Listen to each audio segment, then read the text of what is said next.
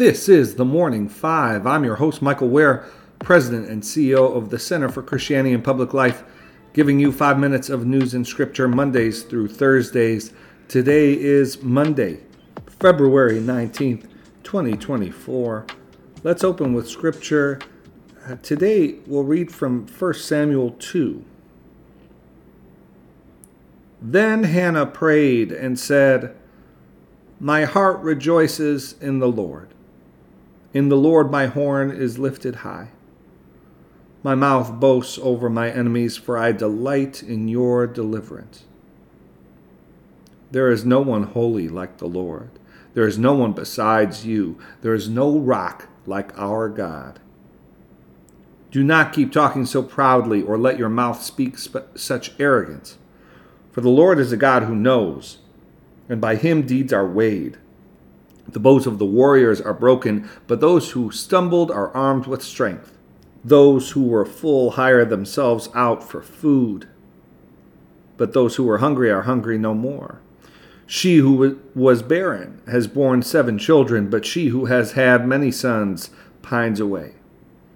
The Lord brings death and makes alive. He brings down to the grave and raises up. The Lord sends poverty and wealth. He humbles and he exalts. He raises the poor from the dust and lifts the needy from the ash heap. He seats them with princes and has them inherit a throne of honor. For the foundations of the earth are the Lord's. On them he has set the world. He will guard the feet of his faithful servants, but the wicked will be silenced in the place of darkness. It is not by strength that one prevails. Those who oppose the Lord will be broken. The Most High will thunder from heaven. The Lord will judge the ends of the earth. He will give strength to his king and exalt the horn of his anointed. May God bless the reading of his word. Well, good morning. I'm your host, Michael Ware. If you're new to the Morning Five, welcome. We're so glad to have you. And for longtime listeners, it's great, as always, to be with you. Let's get to the news. First, on Friday, former President Trump was handed down a sentence in a civil fraud case, ordering him to pay a penalty of nearly $355 million plus interest, totaling an expected $450 million, for being found liable for conspiring to manipulate his net worth.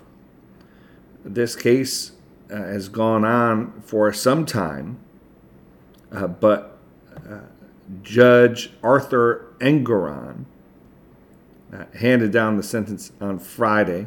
There's expected to be an appeal, and the Trump team is expected to try and drag out the process at least until after the election.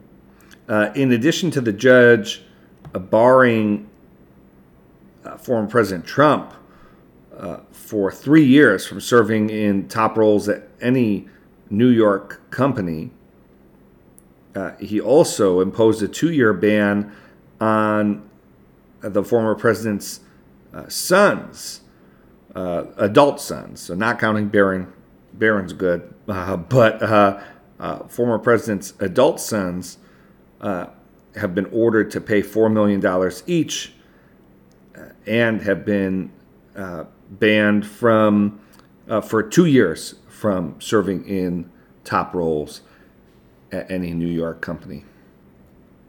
Second news item, late last week, it was made public that Alexei Navalny, a Russian dissident, a foe of Russian President Vladimir Putin's, died in an Arctic prison.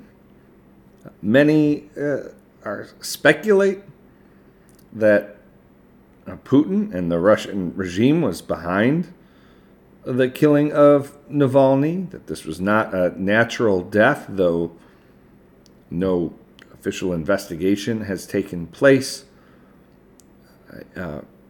President Vladimir Putin is expected to be reelected with no major opposition in an election that will face, like previous Russian elections, face criticism for not being democratic.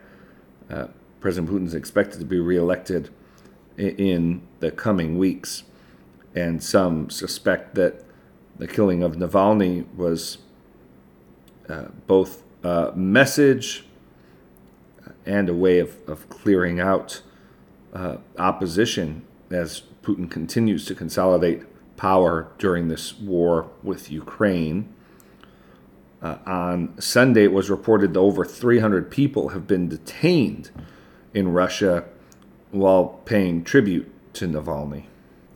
Finally, No Labels, the U.S.-based group that has long talked about running its own presidential ticket in 2024, No Labels says that they continue to talk to excellent candidates, exceptional leaders.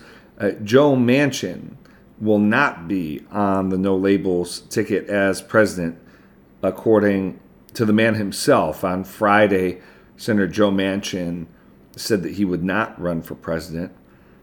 There had been a lot of speculation around a potential run for Manchin, particularly after he announced he'd be retiring from the Senate.